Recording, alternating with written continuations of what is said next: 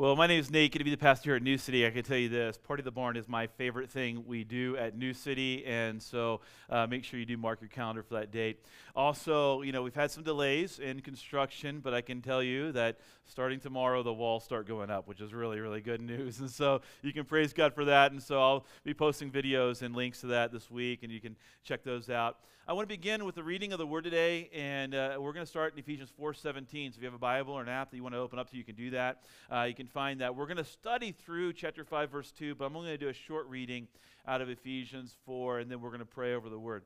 Now, this I say and testify in the Lord, that you must no longer walk as the Gentiles do in the futility of their minds. They are darkened in their understanding, alienated from the life of God, because the ignorance that is in them due to the hardness of heart. They become callous and have given themselves up to sensuality, greedy to practice every kind of impurity. But that is not the way you learned Christ, assuming that you have heard about him and were taught in him as the truth is in Jesus, to put off your old self, which belongs to your former manner of life and is corrupt through deceitful desires, and to be renewed in the spirit of your minds, and to put on the new self, created after the likeness of God in true righteousness and holiness. This is God's word. Let's pray. Father, I pray that you would let your word tend to our hearts today, examine our hearts through your word today. Help us to make decisions today that glorify you and serve other people. We pray that you'd help us to walk in obedience to your word, whatever it would have to say to us today, that we'd walk in obedience to it, to be life transformative. Holy Spirit, give us the power to use your word in ways that we could not otherwise in our life to bring about transformation. We are in submission to whatever you want to do today with your word, Father. It is in your name, Lord Jesus, we pray. Amen. All right. So before I start into the teaching, I'm going to read, let me just read this and I'll let you know kind of what the Holy Spirit's been saying to me this morning. I've been talking to friends about the series, and I had a friend reach out who's been attending from afar. They've moved away, but they've been attending online from afar. And they said, hey, I've really enjoyed the series in Ephesians. It's painting a really beautiful picture of the church. I'm just having a hard time right now believing it's possible. And I've struggled, and even in the teaching of it, I have. In fact, you'll see it in the first slide. The church can be, is how I phrased it. But I want you to know the church can be and is. It is. It can be and is. A place of kindness, compassion, and forgiveness in a world that can often feel mean, harsh, and vengeful. The church can be. There's some aspiration here. Like we have some work to do together by listening to the Holy Spirit, obeying the Holy Spirit, walking in step with the Spirit. Like we have some work. So we haven't arrived at anything yet, but it is. And here's what I'm just gonna be honest with you about what the Lord has been, saying to me this morning. When we started Shine School Partnership, it was like the brokenness in our city was something that was just so, like we felt it so deep and feel it so deep. And we were like, how far upstream can we go to be involved, to see change happen? And then when the Washington thing happened, at the middle school, and you see the news about Benny and hearing that's connected to Mission Ave, my first impulse of thinking was, man, are we even making any difference in our city at all? Are we moving the needle at all? Lord Jesus, are we doing what you've asked us to do? And here's what the Holy Spirit said to me this morning, and I think it's the Holy Spirit. It seems to jive with the Word of God, but this is what I believe the Lord was leading me in sort of the thinking this morning as we were praying together and lamenting together. I felt like the Lord was saying, hey, I didn't ask you to fix the brokenness in our city. That's my job. He's making all things new. That's what he's doing. But I asked you to be present in the brokenness. And in this brokenness, I can tell you New City's present in it. And our people and Jesus-fearing, Jesus-loving people are present in it. And when the brokenness happened in the city, the church is there. And I want you to know the church is a place of kindness and compassion. It's a place of tenderness. And when you read in Ephesians 4:32, just a little beyond our reading today, Paul says, be kind to one another, tender-hearted, forgiving one another as God has forgiven you. Like this is, God has forgiven you in Jesus and what he's done and his love for you. And I want you to think about, like, man, have you received that kind of generosity from God? Like, do you know what it's like to be loved by him, to have him cover your sins, to have him come from heaven to earth, to live the life you could not live, to die the death you should have died, to be buried, to rise again, to conquer your sin and death, to give you the Holy Spirit? Like, if you have that, what that produces in you is kindness, tenderness. Like you see what's going on in the world and you feel compassion. Like that's what happens. The Holy Spirit does that. And I have seen that in my own life and people I know who I've journeyed with, who have been hardened by life and hurt by life, suddenly with the presence of the Holy Spirit feeling tender-hearted, compassionate, called to the pain in the world. I think our New City family is a good news community for a bad news world. I think we are. I think that's what God's calling us to be. And if you're new to New City and you're like, man, this guy gets really at it all of a sudden, I didn't have a joke to start with. I'm sorry, but we're just going to jump right in. Like this is who we are. This is what we're about. And we're looking at where's the bad news narrative and how can we be your good news presence in that bad news place. And that's just been always the way we've been. Speaking of bad news, I'm thinking about it now. I'm like, man, I probably should have written this differently. All right, this is this book you should get. All right, if you have a teenager, know a teenager, have been a teenager, you should get this book. It's called iGen. This book has research and information in it that you need to be aware of. It has been to me eye-opening, mind-blowing, and it spoke directly to the teaching today. One of the big ideas of the book, I'll summarize for you, is our kids have never been more safe physically and more at risk emotionally than they are right now. One of the things that's interesting, if you look at the data about sort of American data, like the swath of America, in the 90s, when I was a kid in high school, violent crime was at a peak. Violent crime has continued to decline over that course of time. But what has happened since the 90s, and actually since 2012, tends to be kind of an inflection point, that the emotional well-being of children has plummeted. And in the data, when you look at homicide rates compared to suicide rates of 15 to 19-year-olds, it's hard to see in the graphs I know on the screen, but the line that goes down, that light-colored line, that's homicide. Suicide, the line that goes up, that means that you are more likely to die of suicide than homicide if you're a 15 to 19-year-old, according to the data studied from 1980 to 2015. And right around 2012, there was this inflection point where depression began to spike, and it hasn't receded. And what's interesting, and this graph I thought was fascinating. This is all taken from iGen, the book, and so I'm giving credit that way. But you'll see there's a line that sort of plummets. That's unemployment. And so that line, that kind of light color line that plummets, is unemployment. So as unemployment goes down, that dotted line is iPhone ownership. That goes up. And then what you'll see also is going up at a very high rate are symptoms of depression. And so as children become more as iPhone becomes more accessible to children, what immediately begins to rise is feelings of depression, feelings of anxiety, beginning to doubt self-worth. And an increase in online use and a decrease in in-person community has been like jet fuel to teenage depression. It's just been fueling it. And this graph I found to be utterly amazing. Looking at 8th, 10th, and 12th graders who attend parties, you can see right around 2012, the party attendance has gone down. I was in high school in the 90s. That's when the peak was happening. So, if you were, in high school in the 90s and you know how to party, you probably should share that with somebody, all right? We need you 90s folks, you Gen Xers who have been you feel like the forgotten generation. It's time to shine, my friend. All right, throw some parties, invite some teenagers. They need to be in person, all right? That's what you need to do. This is your moment. No one throws 90s parties. Always throw 80s parties or 70s parties, but I think Gen X, we need to stand up and be accounted for. Somebody should, all right. But here's interesting, some hopeful things, a hopeful turn. I'm going to show you a graph in a second, but she says this in the book. She says the results could not be clearer. Teens who spend more time on screen activities, the black bars, I'll show you that graph in a second, are more likely to be unhappy. And those who spend more time on non-screen activities, the gray bars, which I'll show you in a second, are more likely to be happy. There's no single exception. all screen activities are linked to less happiness, and all non-screen activities are linked to more happiness. And so I want you to see this graph. So if you look at this, I mean, you're looking at 8th graders in the study, that they're involved in sports or religious services like youth group, or they're reading books like in print form. They're going to in-person social interaction. I like this one, homework. All right, so you can just say like, hey, do your homework. It'll make you feel more happy. Like it decreases your unhappiness if you do your homework. It's science. All right, it has to be true. All right, but you can see all the other things that sort of decrease happiness, like all the things that are screen-based, that basically remove a child from in-person activity. And so as I've been looking at and reading this sort of study and watching what's happening, like the graphs are, when you read this book, you'll be like, holy smokes, like we're hurting our children.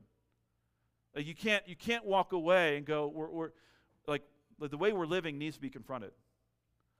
And by the way, like adults are some of the worst offenders. And so I'm going to say it this way: the church, all right, can be and is a place of in-person kindness, compassion, and forgiveness in an online world that can often be mean, harsh, and vengeful. And like that's how the world is out there online. Like this, it's a world of people fighting two-dimensional beings. Now, I want people, there's like a lot of people watching online, and so they're feeling like, whoa, who knows, is he coming after me? I'm like, I'm not coming after you. All right. If online activity moves you toward in-person community, that's awesome, and that can happen. But if online activity moves us away from in-person community, that's awful. You can just kind of do some self-evaluation here. Like when you're like in your online activity and you see a post about somebody that you love and you care for, and that post reminds you, like, hey, I should reach out to them. That's really good. But if you're leaving that time on your phone and you're looking at social media, like everybody's awful, they're all monsters, right? That's bad.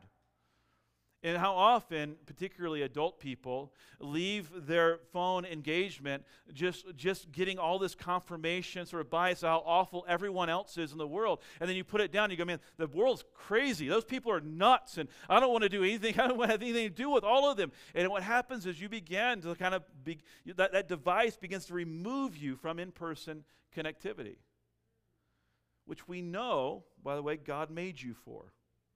It is not good for man to be alone. Many people attend online Sundays, but are in person serving relationships and community groups, and I think that's really good.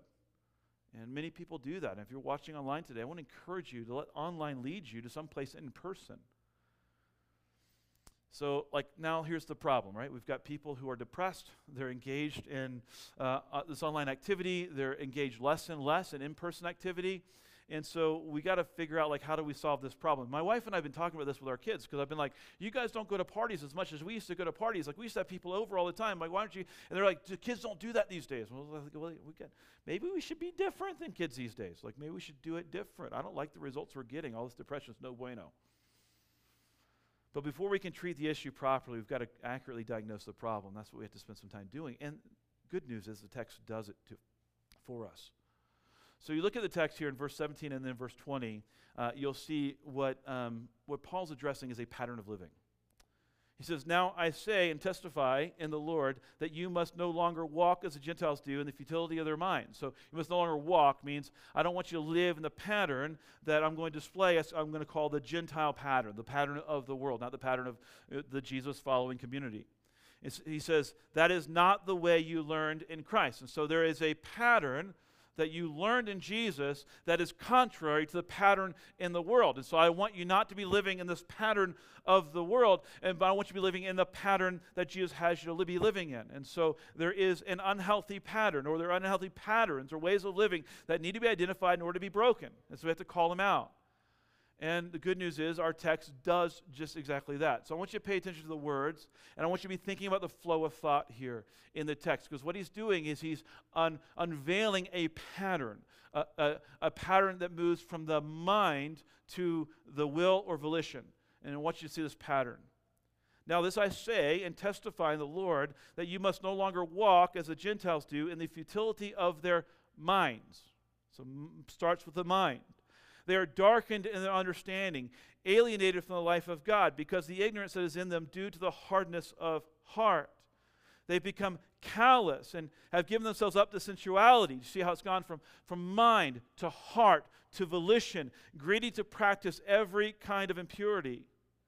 But that is not the way you learned in Christ. And so if you look at the pattern, here's the pattern. It's careless thinking. Careless thinking that leads to a darkened mind, a darkened understanding, ignorance, a hardness of heart, a callousness of the heart. So the heart gets hard, but then it gets callous. And then what you have is an uncontrolled, self-centered desire. Giving them up to sensuality just means they've given up on restraint. Totally just given up on restraint. So let's look at how that applies to teens on social media, for example. Don't worry, adults, I'm coming for you, okay? All right, here's the pattern, all right? Careless thinking. I am what others think of me. Careless thinking. Careless thinking. I am what others think of me. Not okay. Not true. We are all what others think of us, is the darkened mind. You know, not only I am what others think of me, but we are all what others think of each other. Like, that's not okay. Hardened heart, how you and I feel is secondary to what others think of us. Ooh. Callous heart, I can't think about how you feel. I can only think about what others think of me.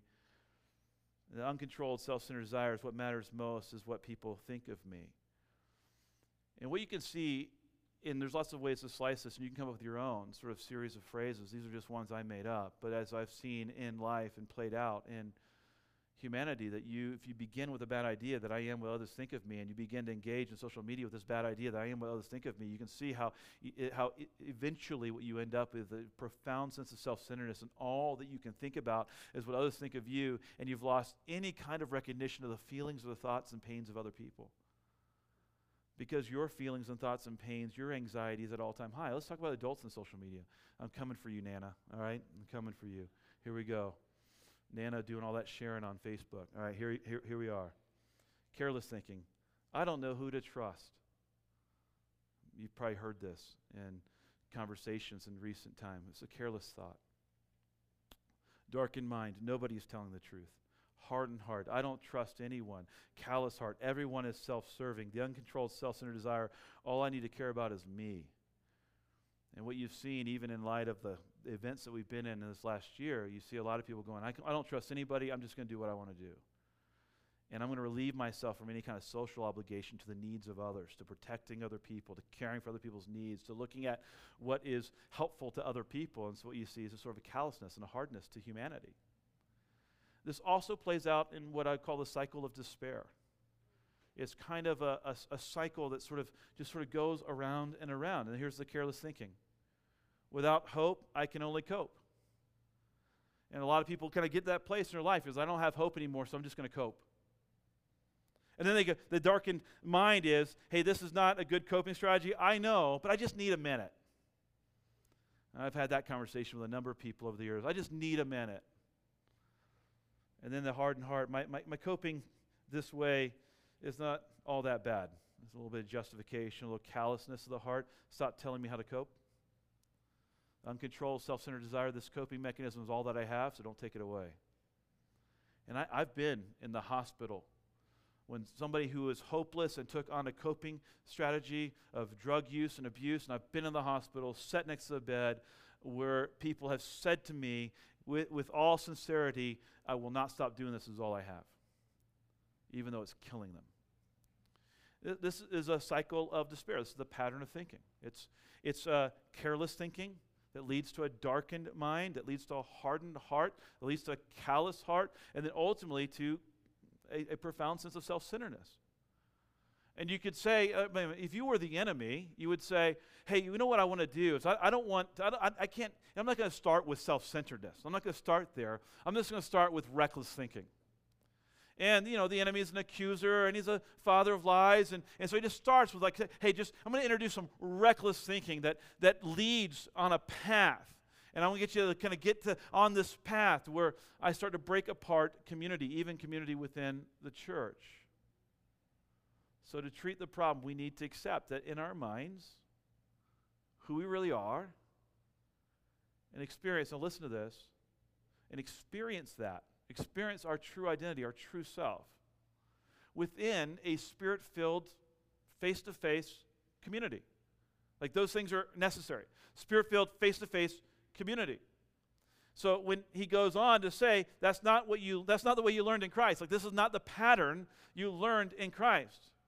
He says, assuming that you have heard about him and were taught in him as the truth is in Jesus. Do you see what he's doing? He's going, hey, we got to start. The pattern begins with foolish thinking. So we're going to start here with the mind. We're going to say, you got to get the right thought. That's where it begins, the right thinking, and the thinking about Jesus. That's the right thought. Put off the old self, which belongs to your former manner of life, way of living, pattern of living, and is corrupted through deceitful desires, and be renewed in the spirit of your minds. Now, many translators think that what he's saying is he's saying to the church community, and be renewed, all of you, in the spirit in your minds. Now, it could easily be translated that way. I think that's more the intention, is that the Holy Spirit is doing the renewal in the minds as people are living out a Christian community. And put on the new self, created after the likeness of God in true righteousness and holiness. And so the putting off and putting on has everything to do with our thinking. But our thinking in the context of Christian community, founded on the teaching of the apostles and prophets, empowered by the Holy Spirit. Like that's where, like the true truth. And so it's the true truth being applied in Christian community with the power of the Holy Spirit in face-to-face interaction that we do the activity of taking off and putting on. That's what you need. And so will say this to you, okay? Your mind is not infallible. Like it's just not. It needs to be checked with the truth.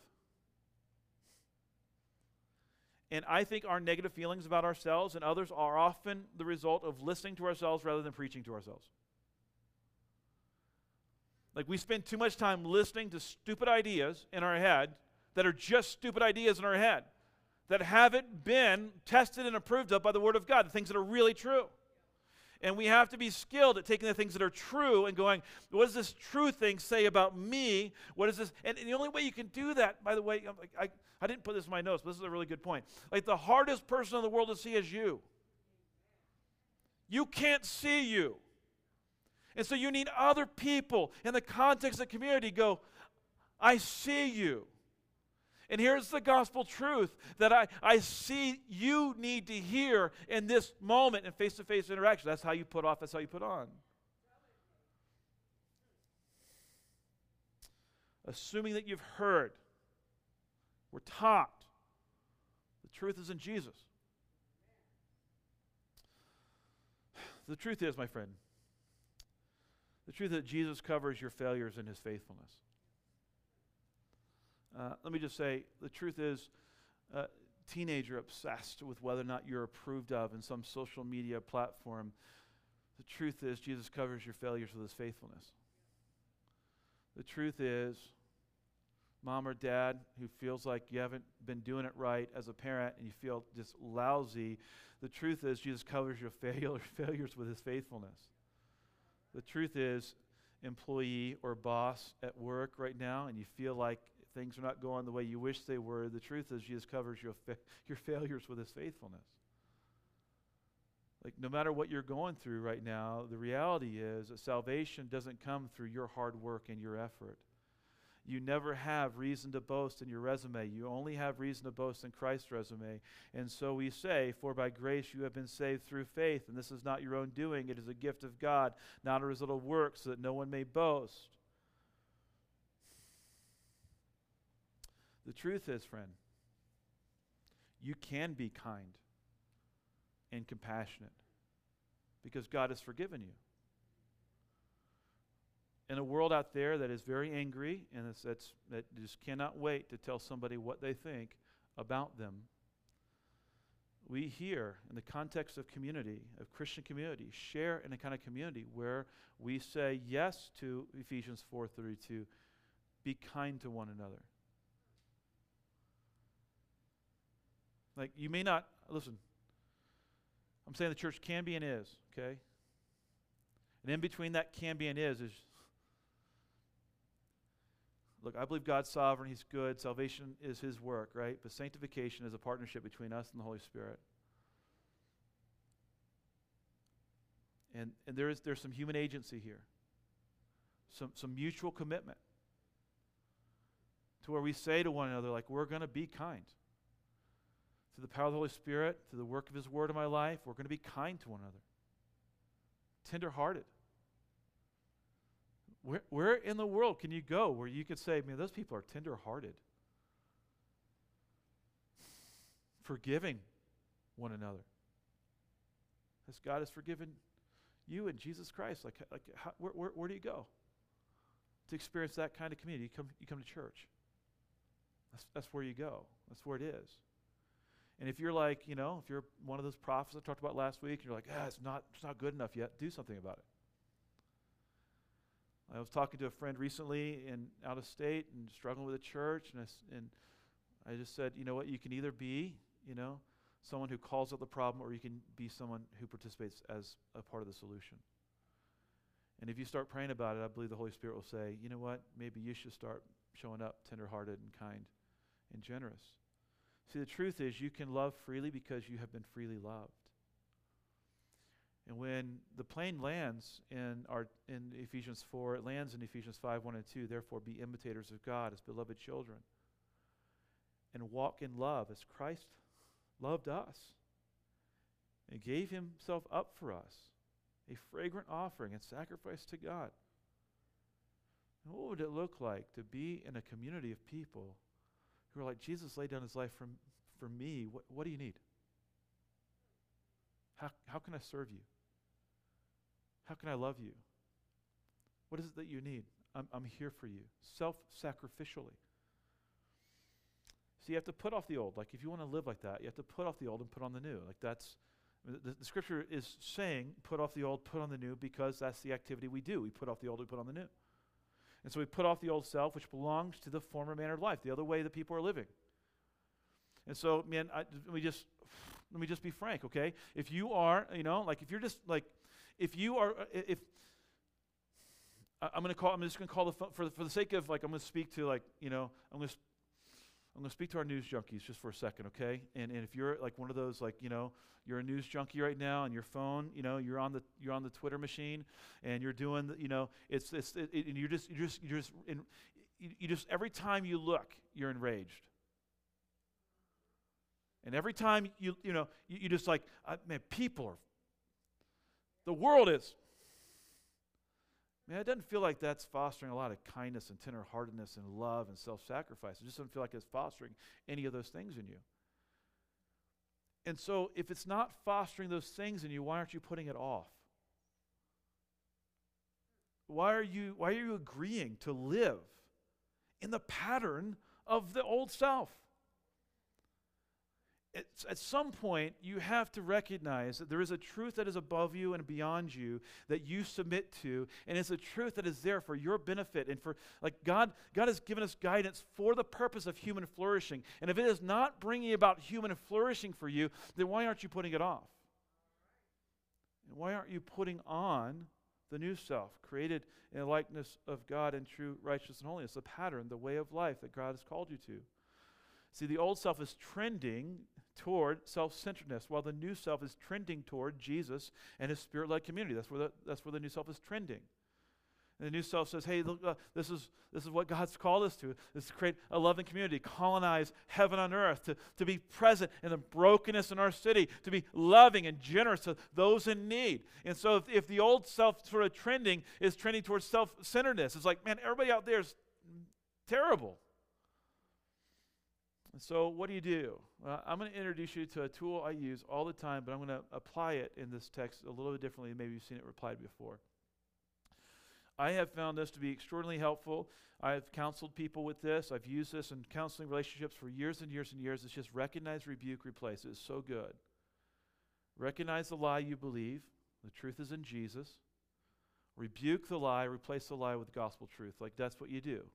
That's the pattern. That's how you break it.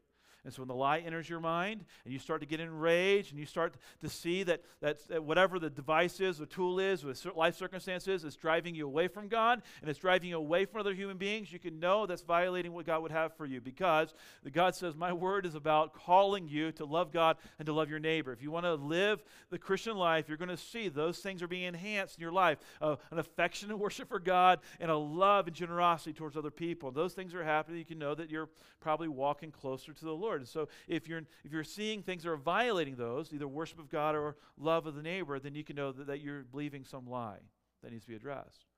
And so let's talk about recognize the lie. It seems as though this pattern is a pattern that shows up in the text over and over and over again. I've noticed that throughout the years, and so I'm just going to keep reading Ephesians 4, and you'll see this is exactly what Paul is doing. He says, therefore, having put away falsehood, recognize the lie. Let each one of you speak the truth with his neighbor. Recognize the lie, speak the truth, for we are members of one another. Now, I think if Paul were speaking to a social media generation today, he might say this. He might say, put away the false identity you are creating in a two-dimensional world and live within a three-dimensional church community. He might say, you know what you need is you need to stop two-dimensionalizing everybody in your life, and you need some people, some close people that you can three-dimensionalize. So, recognize the lie, and then rebuke the lie. It seems as though this is the pattern that the text is pulling out. So when you read the next verse, in verse 26, be angry and do not sin.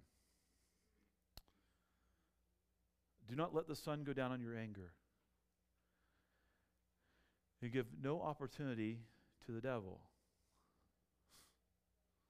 So Paul might say to us today, every time you turn a three-dimensional human into a two-dimensional monster, you're doing Satan's work. Like, don't give an opportunity to the devil. Some translations say, don't give the enemy the foothold. Don't let him get into your life and mess with you. So rebuke it. Call it what it is. And you may not have had this thought before, but spiritual warfare is an activity of the mind. The enemy is an accuser. That's what he does. He tempts Adam and Eve with thoughts.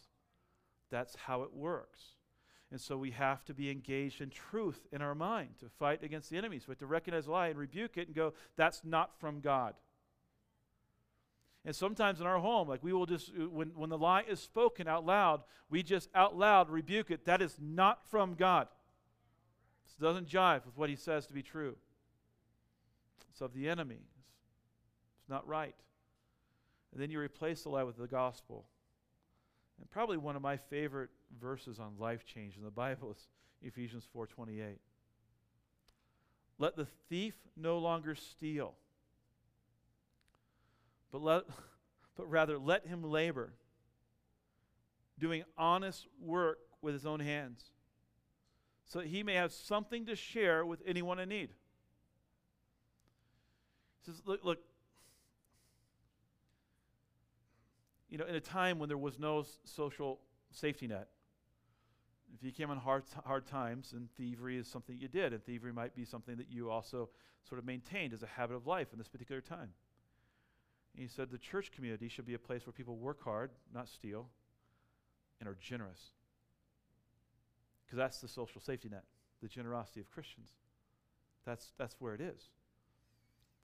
It's Christian people identifying needs in the world and being generous. This is what I want for you, that kind of life change. In other words, this is the opposite of self-centeredness. It's other-centeredness, looking for the needs of others. So Paul might say to us today, the antidote to self-centeredness of sin is selfless love. So don't be self-centered and steal, but be selfless in generosity. That's what I've called you to do. The truth is, and this is hard to say today because of what the violence we've been witnessing on television and in our own city, but it is statistically true that America has gotten more safe physically and far less safe emotionally in recent decades. You just do a quick Google search, you'll find lots and lots of data that shows that the peak of violent crime was somewhere in the 80s and 90s, and then since then it's plummeted. It's risen a little bit in recent years, but not anywhere near it was in the 80s and 90s. But also when you poll Americans and ask if they feel more safe or less safe, they feel less safe today than they did in the 80s and 90s, when in actuality they're more safe. It's really weird. It's because there's a lot of emotional trauma, because we've exposed ourselves to a pattern of living that preys on our emotional well-being.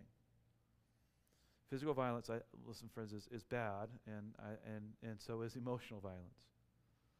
And I want you to hear, this is something that just struck me this week. Physical violence and emotional violence grieve the Holy Spirit of God. And now, I want this to rebuke you if you are in a place where your tongue is quick, your fire is hot, and you can't wait to get your pound of flesh from someone. Okay? Listen. Let no corrupting talk come out of your mouths, but only such as is good for building up, as it fits the occasion, that it may give grace to those who hear. And do not grieve the Holy Spirit of God, by whom you were sealed for the day of redemption.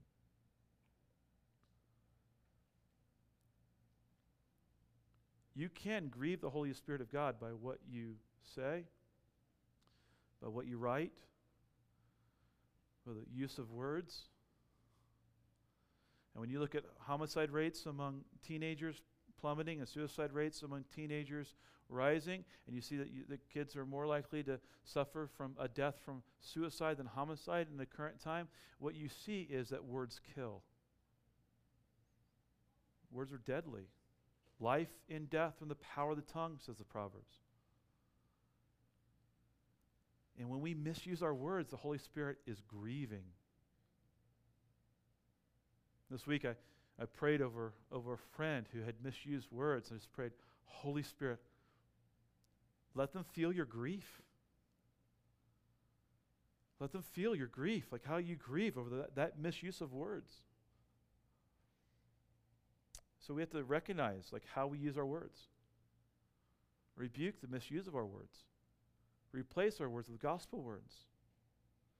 Again, from the text, let all bitterness and wrath and anger and clamor and slander be put away from you, along with all malice.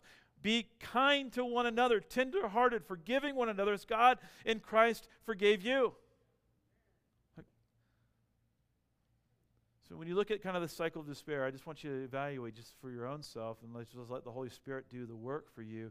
Are there any careless thoughts that you are possessing right now, that you're just thinking right now? They're careless thoughts about God, about people, about the world that you're living in. How are those careless thoughts leading to a hardening of your mind? In other words, what you see in American culture, I'll just tell you, what you see in American culture is careless thinking quickly leads to hardening of mind. You know the mind's hardened because they don't talk anymore.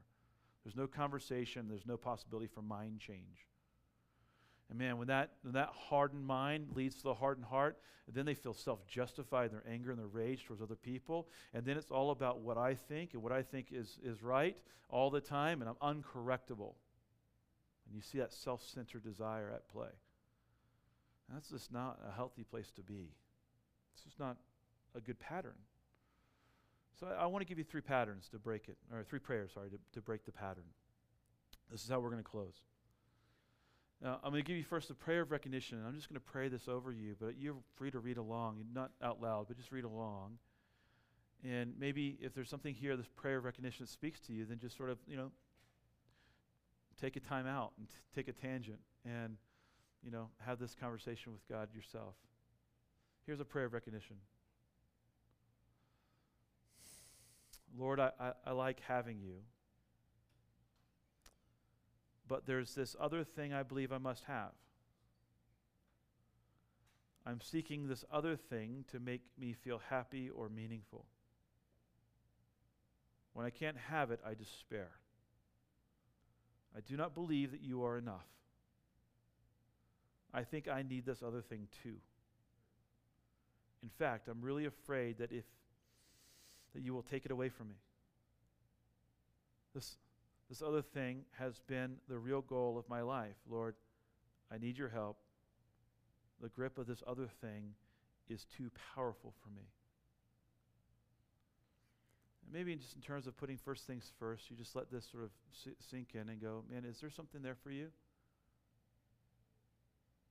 Like something that's in the place that only God belongs?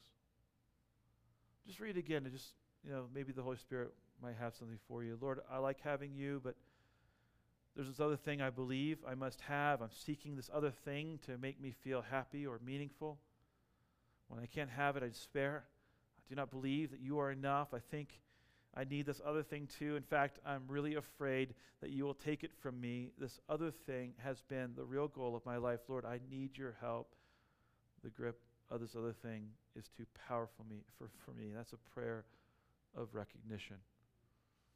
I'm going to give you a prayer of rebuke.